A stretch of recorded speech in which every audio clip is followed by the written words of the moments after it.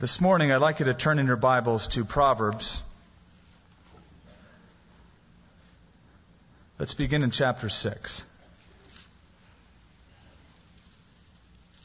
I'm going to have you turn to 3 portions of the Bible today, but I'm going to be quoting a lot from Proverbs.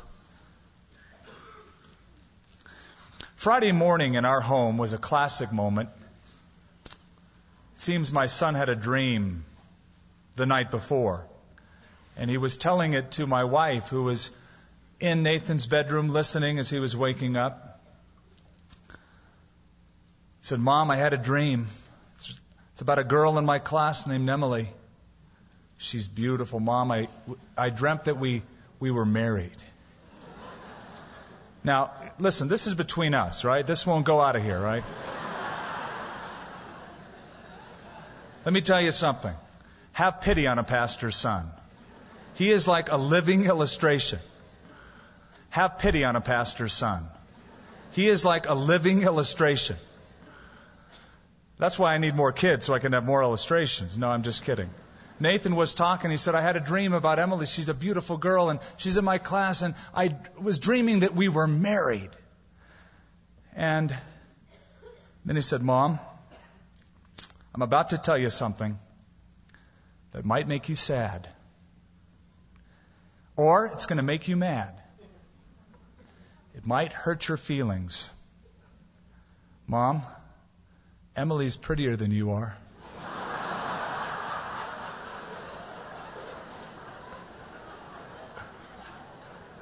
She said, "Well, Nathan, that's good. You should marry a girl that's prettier than your mother." And then I came in the room and she started telling me the story about what the dream was about. And then as they were telling me the story, my wife said, "Well, at least Daddy thinks I'm prettier." Nathan looked at me and he said, "Not if he saw Emily." I'll tell you what, Emily must be a knockout.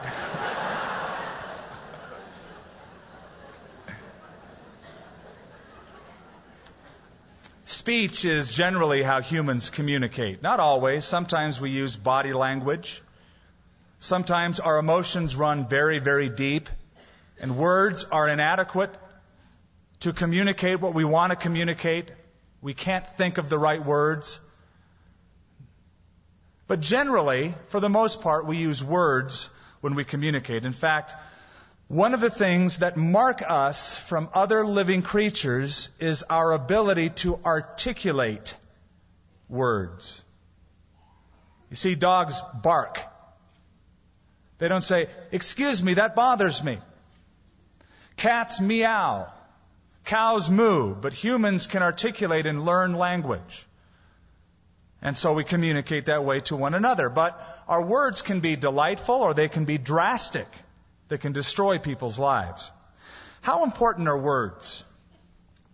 Does it really matter what you say? It's just speech. I think the one to ask that question to is an apostle by the name of James, who wrote so much about it in his New Testament book. And this is one of the things he said: "If anyone is never at fault in what he says, he is a perfect man." How many perfect people do we have here this morning who's never at fault with what they say? Oh, we couldn't raise our hand, could we? And he goes on to say, he is a perfect man, able to keep his whole body in check. One of the mega themes of Proverbs is speech, human speech. In fact, words like words, lips, tongue, mouth are used about 150 times in the book of Proverbs. It's a smattering throughout the entire treatise of Proverbs. And I think probably one of the most important is found in Proverbs 18:21, that simply says this: "Death and life are in the power of the tongue." And some of you are turning there, and I ask you to turn to Proverbs 6 because we're about to read that. I just gave you that banner statement. It says in Proverbs 6, and I think it adds gravity to the issue, in verse 16, "These 6 things the Lord hates. Yes, 7 are an abomination to him, a proud look, a lying tongue, hands that shed innocent blood, a heart that devises wicked plans, feet that are swift in running to evil, a false witness who speaks lies, and one who sows discord among the brethren. Now, there's a list of what God hates, and that's pretty important, isn't it? If God says there's something that really bothers me, in fact, I hate it, we ought to listen up. Notice that 3 of the 7 things that God hates have to do with what? The misuse of the human tongue. Words. Verse 19, a false witness who speaks lies, one who sows discord among the brethren. Verse 17, a lying tongue. Now, fortunately, we know the solution. If God hates the misuse of speech, the solution is the correct use of speech, saying the right thing at the right time. In fact, one of my favorite proverbs of all time says, words fitly spoken are like apples of gold in settings of silver. Words fitly spoken. Just the right touch. That's the right word. It's like an apple of gold in a beautiful frame or setting of silver. But the solution, saying the right thing, is truly easier said than done. In fact, so many of us, if there's one big area where we really have problems, it's with the mouth, the speech, the misuse of our words.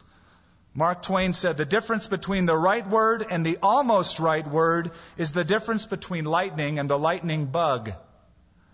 Big difference. One is brilliant, powerful. The other is related in name only. The word and the almost right word. There are people that have tongue trouble. In fact, it's the thing that gets them into trouble more than anything else. They can't hold their tongue. They try.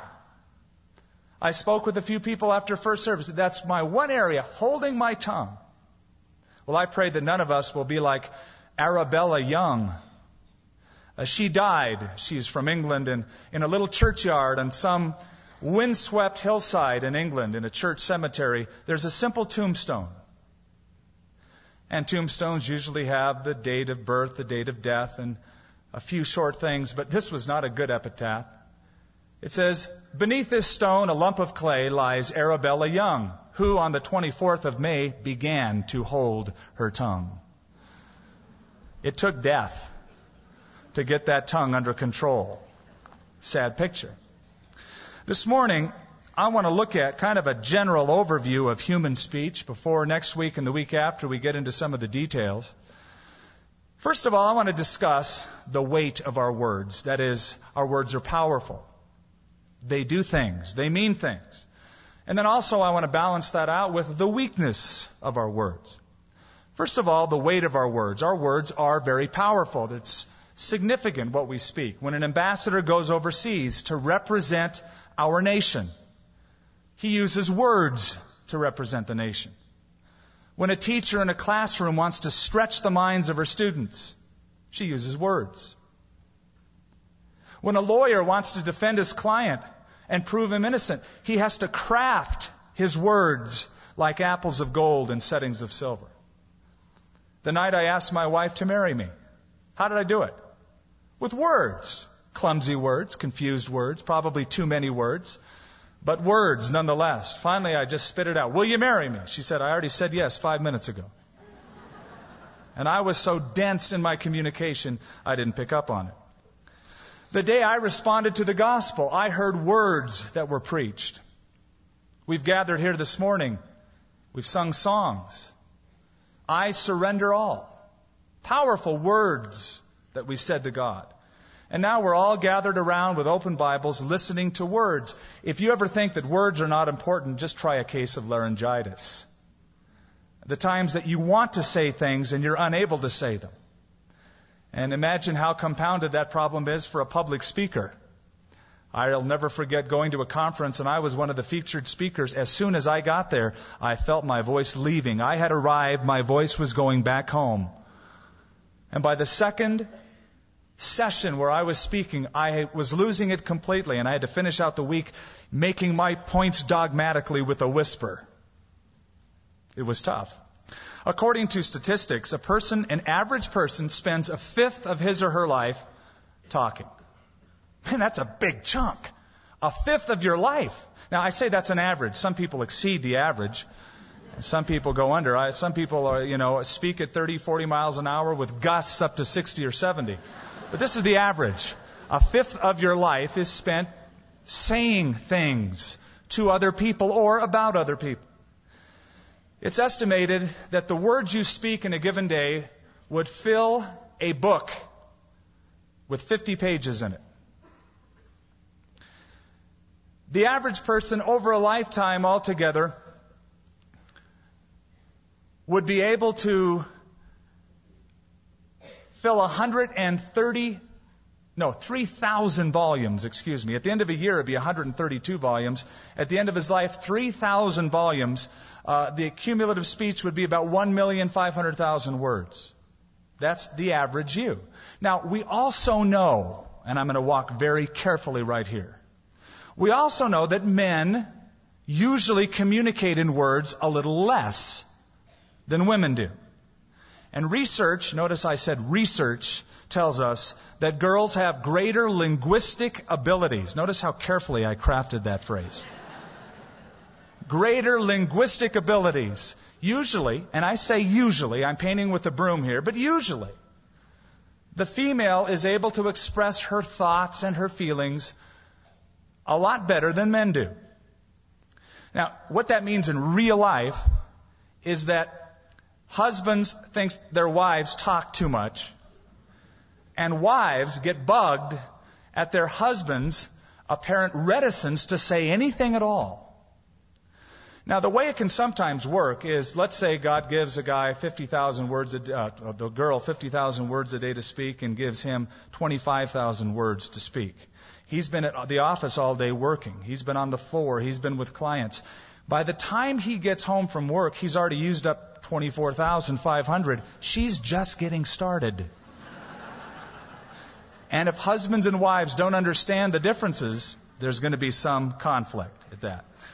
One of the reasons I love the story of John the Baptist so much is because his dad fell into a problem where he couldn't speak. Remember the story? Zechariah was in the temple. He was offering incense as the priests were supposed to do.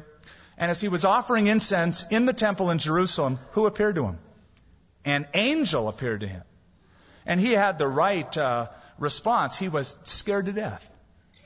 And the angel started talking to him. So here he's seeing an angel talking to him. And the angel says, John, you're going to have a son. His name's going to be John. He's going to be great. And he tells a little bit about his life. I know that you're old and your wife Elizabeth has passed the ability to bear, but she's going to have a son. And then he asks a stupid question. How can I know this is going to really happen? Now, if you had an angel speak to you, wouldn't that be enough proof? For most people, they'd say, an angel stopped by today and gave me a message. And he knew it was an angel, yet he said, how do I know that you're not pulling my leg? And I'll tell you, you won't be able to talk until that boy is delivered. He went home. He had to use drawings or signs to convey. Now, his wife, Elizabeth, is excited. She's having a child. And for the next several months, there's John, hearing his wife get excited all the time. There's no telephones to call her girlfriend, so he's hearing day in and day out. His wife, Elizabeth, gets so excited about this baby, and he's going, he can't say a word. Words are powerful. They have weight. Again, Proverbs 18, death and life are in the power of the tongue. That's quite a statement. Words can destroy a person. Words can enrich a person's life. And I think it says death and life are in the power of the tongue. I've heard that scripture more abused than taught correctly. But if we use the Bible as our guide, there are two qualities that words have. And the description, death and life are in their power, is very apt. The first quality is that words get inside of us. The second quality is that words have this tendency to spread around us. But first of all, words can get inside of us. You say, what do you mean, get inside? Well, whenever you hear people speak to you or about you, it does something more than just to you. Those words they speak go inside of you. They penetrate your mind, your heart. They make you feel a certain way. They have the ability to penetrate. We talk about the information age today, and we tout that. We're in the greatest age, the information age. We have the internet. Knowledge doubles every 2 years. But listen, words and information do more than just give information, especially when it's information about you. They do something inside of a person. That's what makes them so powerful. Words affect your emotions. Proverbs 12:18 says, there is one who speaks like the piercings of a sword. Ever know anybody like that? With a sharp tongue? There is one who speaks with the piercings of a sword. Every now and then I'll meet a verbal terminator. They have sharpened their tongue and they can't help but spew garbage. We had a phone call this week. Our secretary picked it up. Some gal, I don't know who she was, says, I guess she came to church here, but she just kept spewing insult after insult to our secretary on the phone. Proverbs 18:14 asks this question, who can bear a broken spirit? When you hear words like, you fool, you idiot, you're so worthless, what does that make you feel? Can you detach from that quite readily? Most people can't. How many times have you said something that was biting and cutting, only to wish you hadn't said it? Have you ever had this experience? You've said something, it came into your mind, and as soon as you said it, you wish you could reach out, grab the words before they got to the ears, aptly stuff them back down your throat, and start all over. But you can't do it. The damage has been done. You now have to move into damage control mode. Start backpedaling. Well, what I really meant was... And usually you dig deeper every time you do that. The damage has been done. There's a little article, Medicine at Work, published by the Pharmaceutical Manufacturers Association. The article stressed the importance of words before and during surgery, because the words get inside the patient's mind. The article says, as the anesthetic is given for surgery, deadly fear may strike the patient when he hears someone say, I'm going to shoot him now. Now, doctor lingo is, we're going to give him an injection. But, you're falling into a sleep, you don't really know where you are, and you hear, I'm going to shoot him now. You can understand dread fear. Or, hook up the monitor. The article says, monitor to the drugged patient may sound like monster. Hook him up to the monster. Or, a doctor may declare in disgust, this isn't my day. You're drifting into anesthetic sleep, and you hear your surgeon declare, this isn't my day. And you're thinking, if it ain't your day, what's going to happen to mine? CBS released a documentary on the Carpenters. Karen Carpenter, you may remember, when she was 32 years old, died of heart failure. The reason she died of heart failure is because of a self-abuse, a condition known as anorexia nervosa. And the documentary was trying to probe, why did she even get on this self-destructive pattern? And they said they could be traced back to an interviewer who once called her Richard's chubby sister. And those words detonated like a bomb in her brain and ate away at her heart. They did something inside. They penetrate. Words can have an effect. Now, the opposite is also true. When you hear words like, friend, I love you, you're important to me, you're awesome, you're beautiful, you're handsome. What does that do to you? Different effect. Proverbs 12:18, I just quoted it. There is one who speaks like the piercings of a sword, but the tongue of the wise promotes health. Another scripture says, anxiety is in the heart of a man and causes depression, but a good word makes it glad. Another proverb, pleasant words, listen to this, are like honeycomb, sweetness to the soul and health to the bones. You've probably noticed. You say just a right word to a person without flattering them, but genuinely complimenting them, it's like the countenance lifts. You've given them worth. You've acknowledged them. You've affirmed them. I was reading a little article in the Reader's Digest. A man wrote it. He had gone to church with his wife. The sermon the pastor quoted from and was expounding on that day was this scripture, Proverbs 16:24. Pleasant words are like a honeycomb, sweetness to the soul and health to the bones. And as he was expounding on it, the minister said, listen, you can catch more flies with honey than you can with vinegar.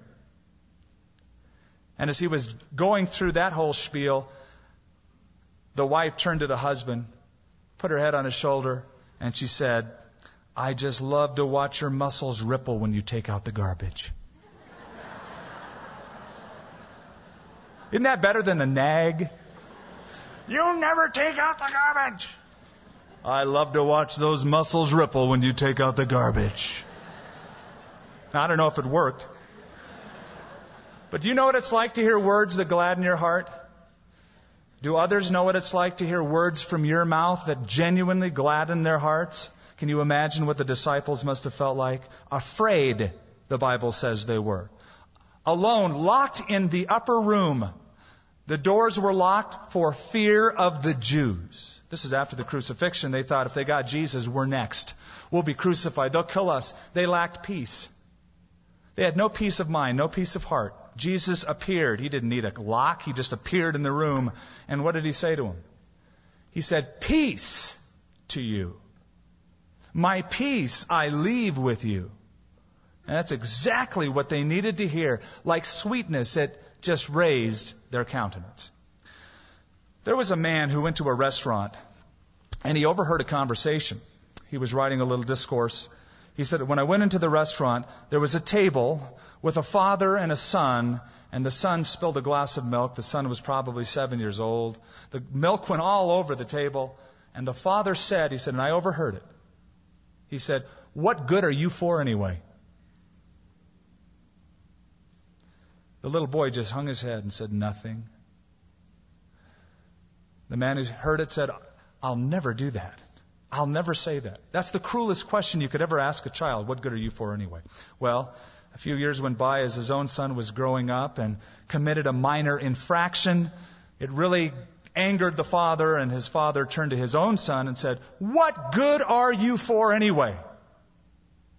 And his son did the same thing, hung his head and said nothing. And it struck him, the damage that he was doing to his son. He wished he could take the words and stuff them back in his throat. And then he thought, there's nothing wrong with the question. It's the answer. A little bit later, the same thing. A minor infraction was committed. And he said to his son on purpose, what good are you for anyway? Before he could answer, he grabbed his son, drew him close to his bosom, hugged him, kissed him on the head, and said, I'll tell you what you're good for. You're good for loving. You're good for loving. So words are powerful. They have weight. Words get inside of us. They affect our emotions. Not only do they affect our emotions, they affect our relations, the way we feel about other people. Hey, psst, did you hear about so-and-so? Really? Yeah, I heard. They affect the way you feel about others. Even a slight whisper can change our attitude about another person. Listen to how Solomon puts it in one of his Proverbs. The words of a talebearer are like tasty trifles. That tastes good. Did you hear about? Really? What else did you hear? You've given me an appetizer. Do you have a meal? Proverbs 16:28 says, a perverse man sows strife, and a whisperer separates the best of friends. Have you ever experienced someone that you know suddenly appear cold to you and you don't know why? How come that person acts that way? They were so warm and friendly. It's like the wind of your relationship has suddenly shifted and gone a different course. Many times it's because a whisperer has separated the closeness of the friends, driven you away from that other person. A Japanese proverb says the tongue is but 3 inches long and can kill a man 6 feet tall. Can murder a person, destroy a person. So words have weight. They get inside of us. They affect our emotions. They affect our relations.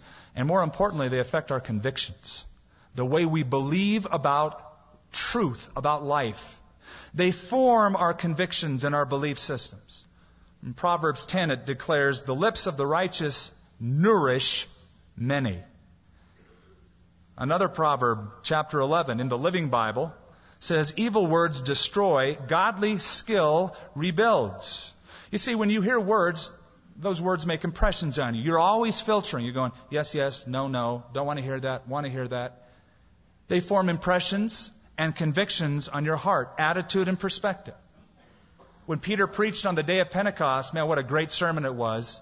It was so good that it affected the conviction of the people who listened. It says, as Peter preached, they were cut to the heart. And they asked, men and brethren, what shall we do? And Peter, hoping they would ask that question, said, repent and turn to Jesus Christ. But they were cut to the heart. It formed conviction. Now that's good when they're the right words, and it's bad when they're the wrong words. That's why the Bible has a lot to say about false doctrine and false prophets and the irreparable damage that can be done in the lives of people who give false prophets an audience. The more you expose yourself to them without the proper biblical filters, it forms wrong views of life, of God, of truth. What do you listen to?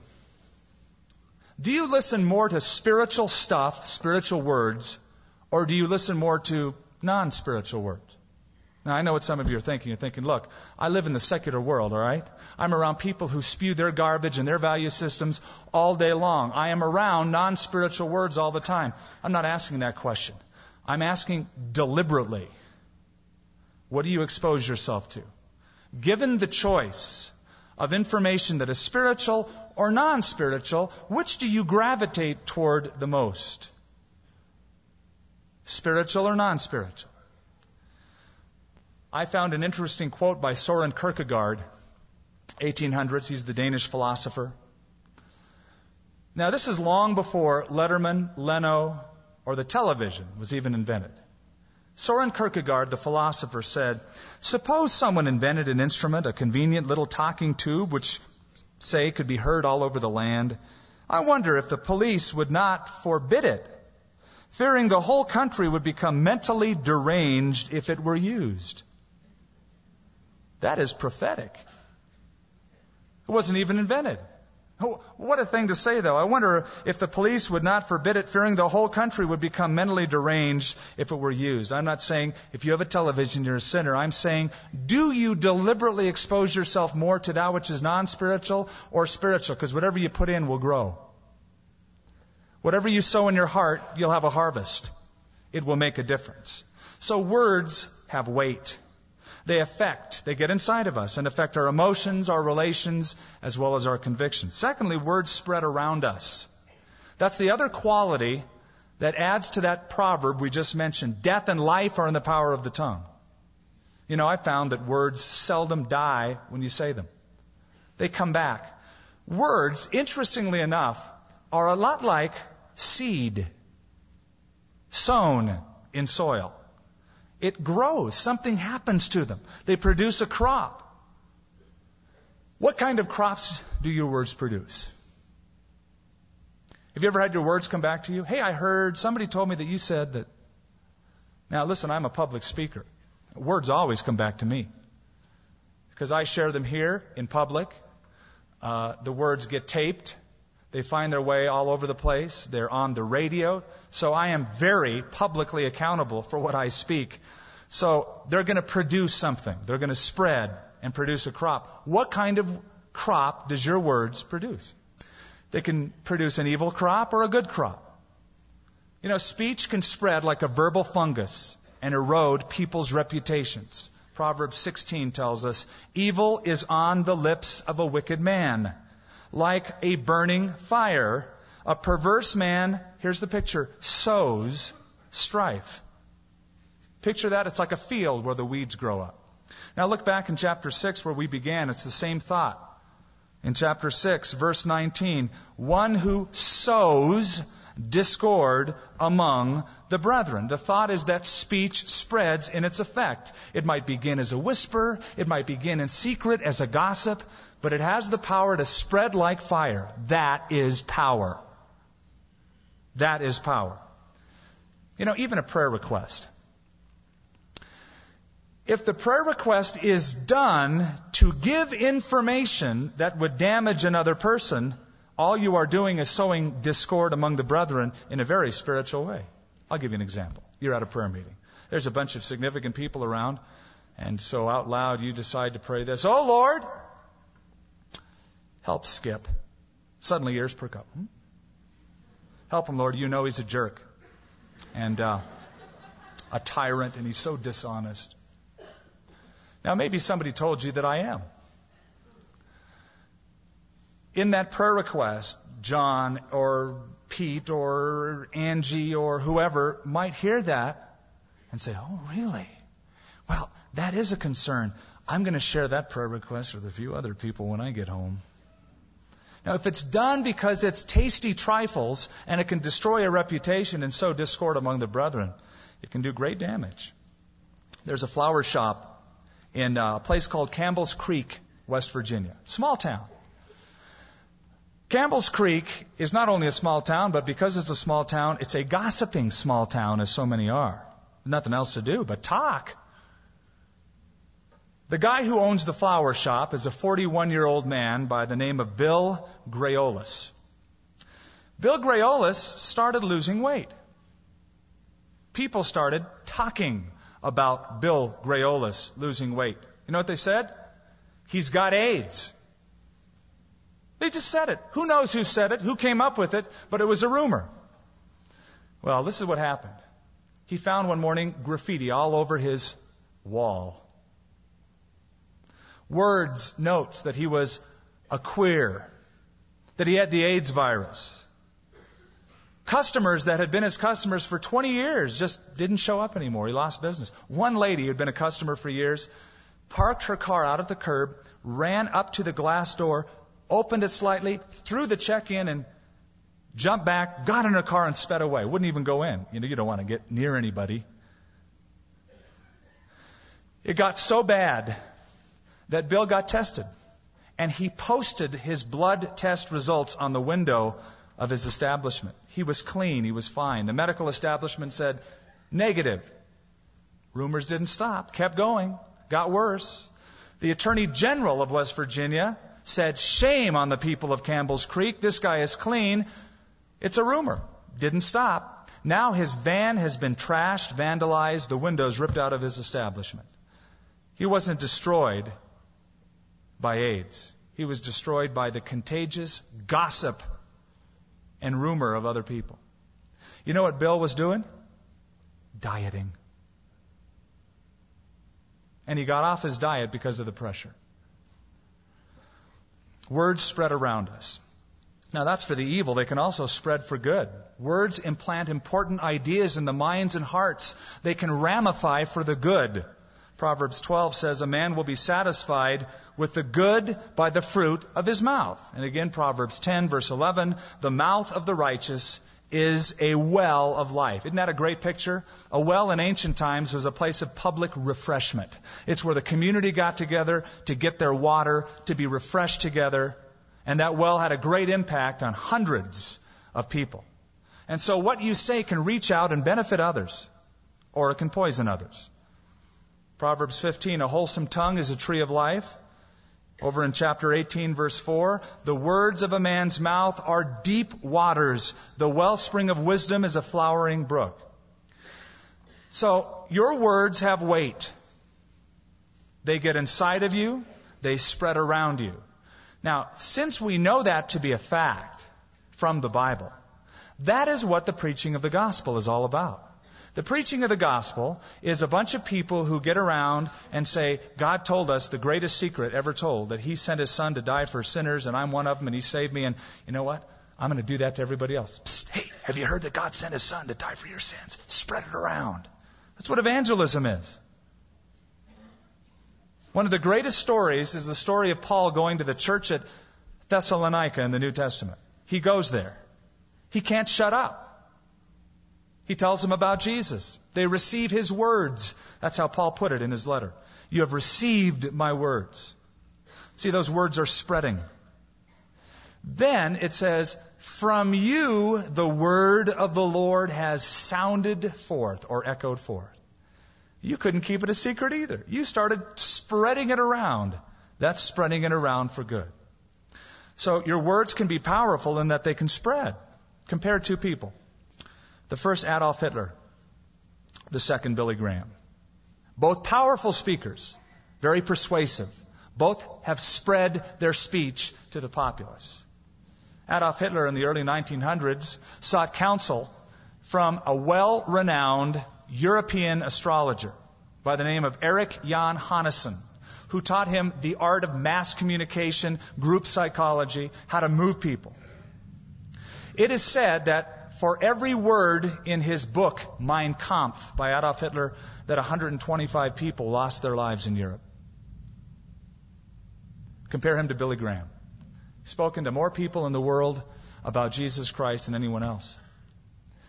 Last year, a year and a half ago, maybe it was 2 years by now, over in Puerto Rico, we were witnessing that incredible event of Billy Graham preaching to an audience of several thousand, but it being beamed up, reaching 185 countries around the world, being able to be watched by 10 million people at the same time. And then next month, we need to be in prayer for this, another massive global satellite outreach, where almost every country in the world will downlink it, and we figure over 2.5 billion people will hear the gospel. That is the word, power of the word spreading around the world. Now I want to close with a final thought. That is the weight of our words. Let's look at the weakness of our words. You say, well, that sounds like a contradiction. No, it's not. Because your words can be powerful, but they can also fall short. You say, how can they fall short? Words can never substitute for deeds. That is how. Proverbs 14, all hard work brings a profit, but mere talk leads only to poverty. Did you get that? I wish that saying were in every counselor's office in America. Mere talk leads only to poverty in more ways than one. A lot of times people will sit there and they tell me, counsel me, tell me, but they'll never put into practice what is being shared. And especially from a biblical perspective. You can quote scriptures all day long, but if a person doesn't apply it, then it's useless. Turn over with me to Proverbs 26 for just a moment.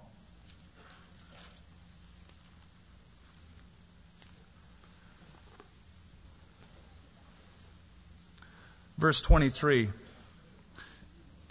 Fervent lips with a wicked heart. Now that's a drastic combination. Are like earthenware covered with silver dross. He who hates disguises it with his lips, lays up deceit within himself. When he speaks kindly, do not believe him, for there are 7 abominations in his heart. Though his hatred is covered by deceit, his wickedness will be revealed before the assembly. Whoever digs a pit will fall into it. He who rolls a stone will have it roll back on him. A lying tongue hates those who are crushed by it, and flattering mouth works ruin. Back to verse 23, that's the key text. Fervent lips with a wicked heart are like earthenware covered with silver dross. The NIV puts it the best, like a coating of glaze over earthenware. See, words are powerful, but they are powerless when not accompanied by deeds. If it's just words, it's like a coating of glaze. Oh, it looks pretty, but there's no substance to it. It's only weak. If you tell your wife, honey, I love you, but you never demonstrate it, it's just words. If you say, I surrender all, but you never do it, it's just words. And those words are weak when not accompanied by a lifestyle. Listen to Jesus as he gives a preview of coming attractions. He said, many will say to me in that day, Lord, we prophesied in your name. We did this in your name, and we did that in your name. That's what they'll say.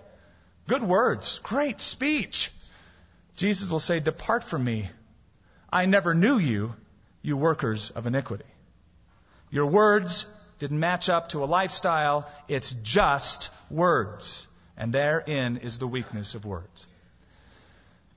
In 1 John, over and over again, we read this. If a man says he loves God, but he does this, he's a liar. If a man says he walks in the light, but lives that way, he's a liar.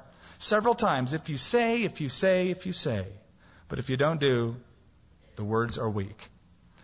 I've shared what Irma Bombach has said, and I think it fits here. Never go to a doctor whose house plants have died. That's good counsel, isn't it? I would also say then, why bother going to a Christian who seems lost himself? The right words, nothing behind it. A profession without a practice. I was speaking to a friend from Kansas City. Years ago in Kansas City, when a network would sign off at night, I mean late at night, like early morning, 1, 2 in the morning, they would always close off the evening with a minister getting on the screen. Organ music would play. He would give some little nice sermonette, a few words, a few little scriptures were quoted. And then they would show the American flag and then music, Star Spangled Banner, and then it would close the broadcasting session. One night, as my friend was watching in Kansas City, Kansas, the organ music came up. The lights came up on a pulpit. The lights came up to the preacher and the camera came into his face. And he opened his Bible. And he said, words, words, words. Words, words, words, words. Words, words, words, words, words, words. Words, words, words, words, words, words, words, words, words, words, words, words, words. He kept doing this. Then he'd turn like he's turning to a reference. Words. Words, words, words, words, words, words, words, words. Then he would, like, give an evangelistic appeal. Words, words, words, words. He'd calm down as if bringing it back to the appeal. Words, words.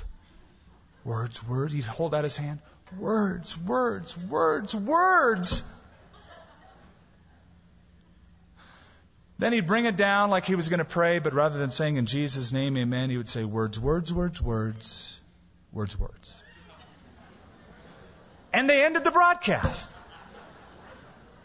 My friend, when he first looked at that, said, that angers me. He's making fun of the Bible, but more than making fun of the Bible, he understood later what he was doing is that we have relegated this to the end of a broadcast evening at 2 in the morning.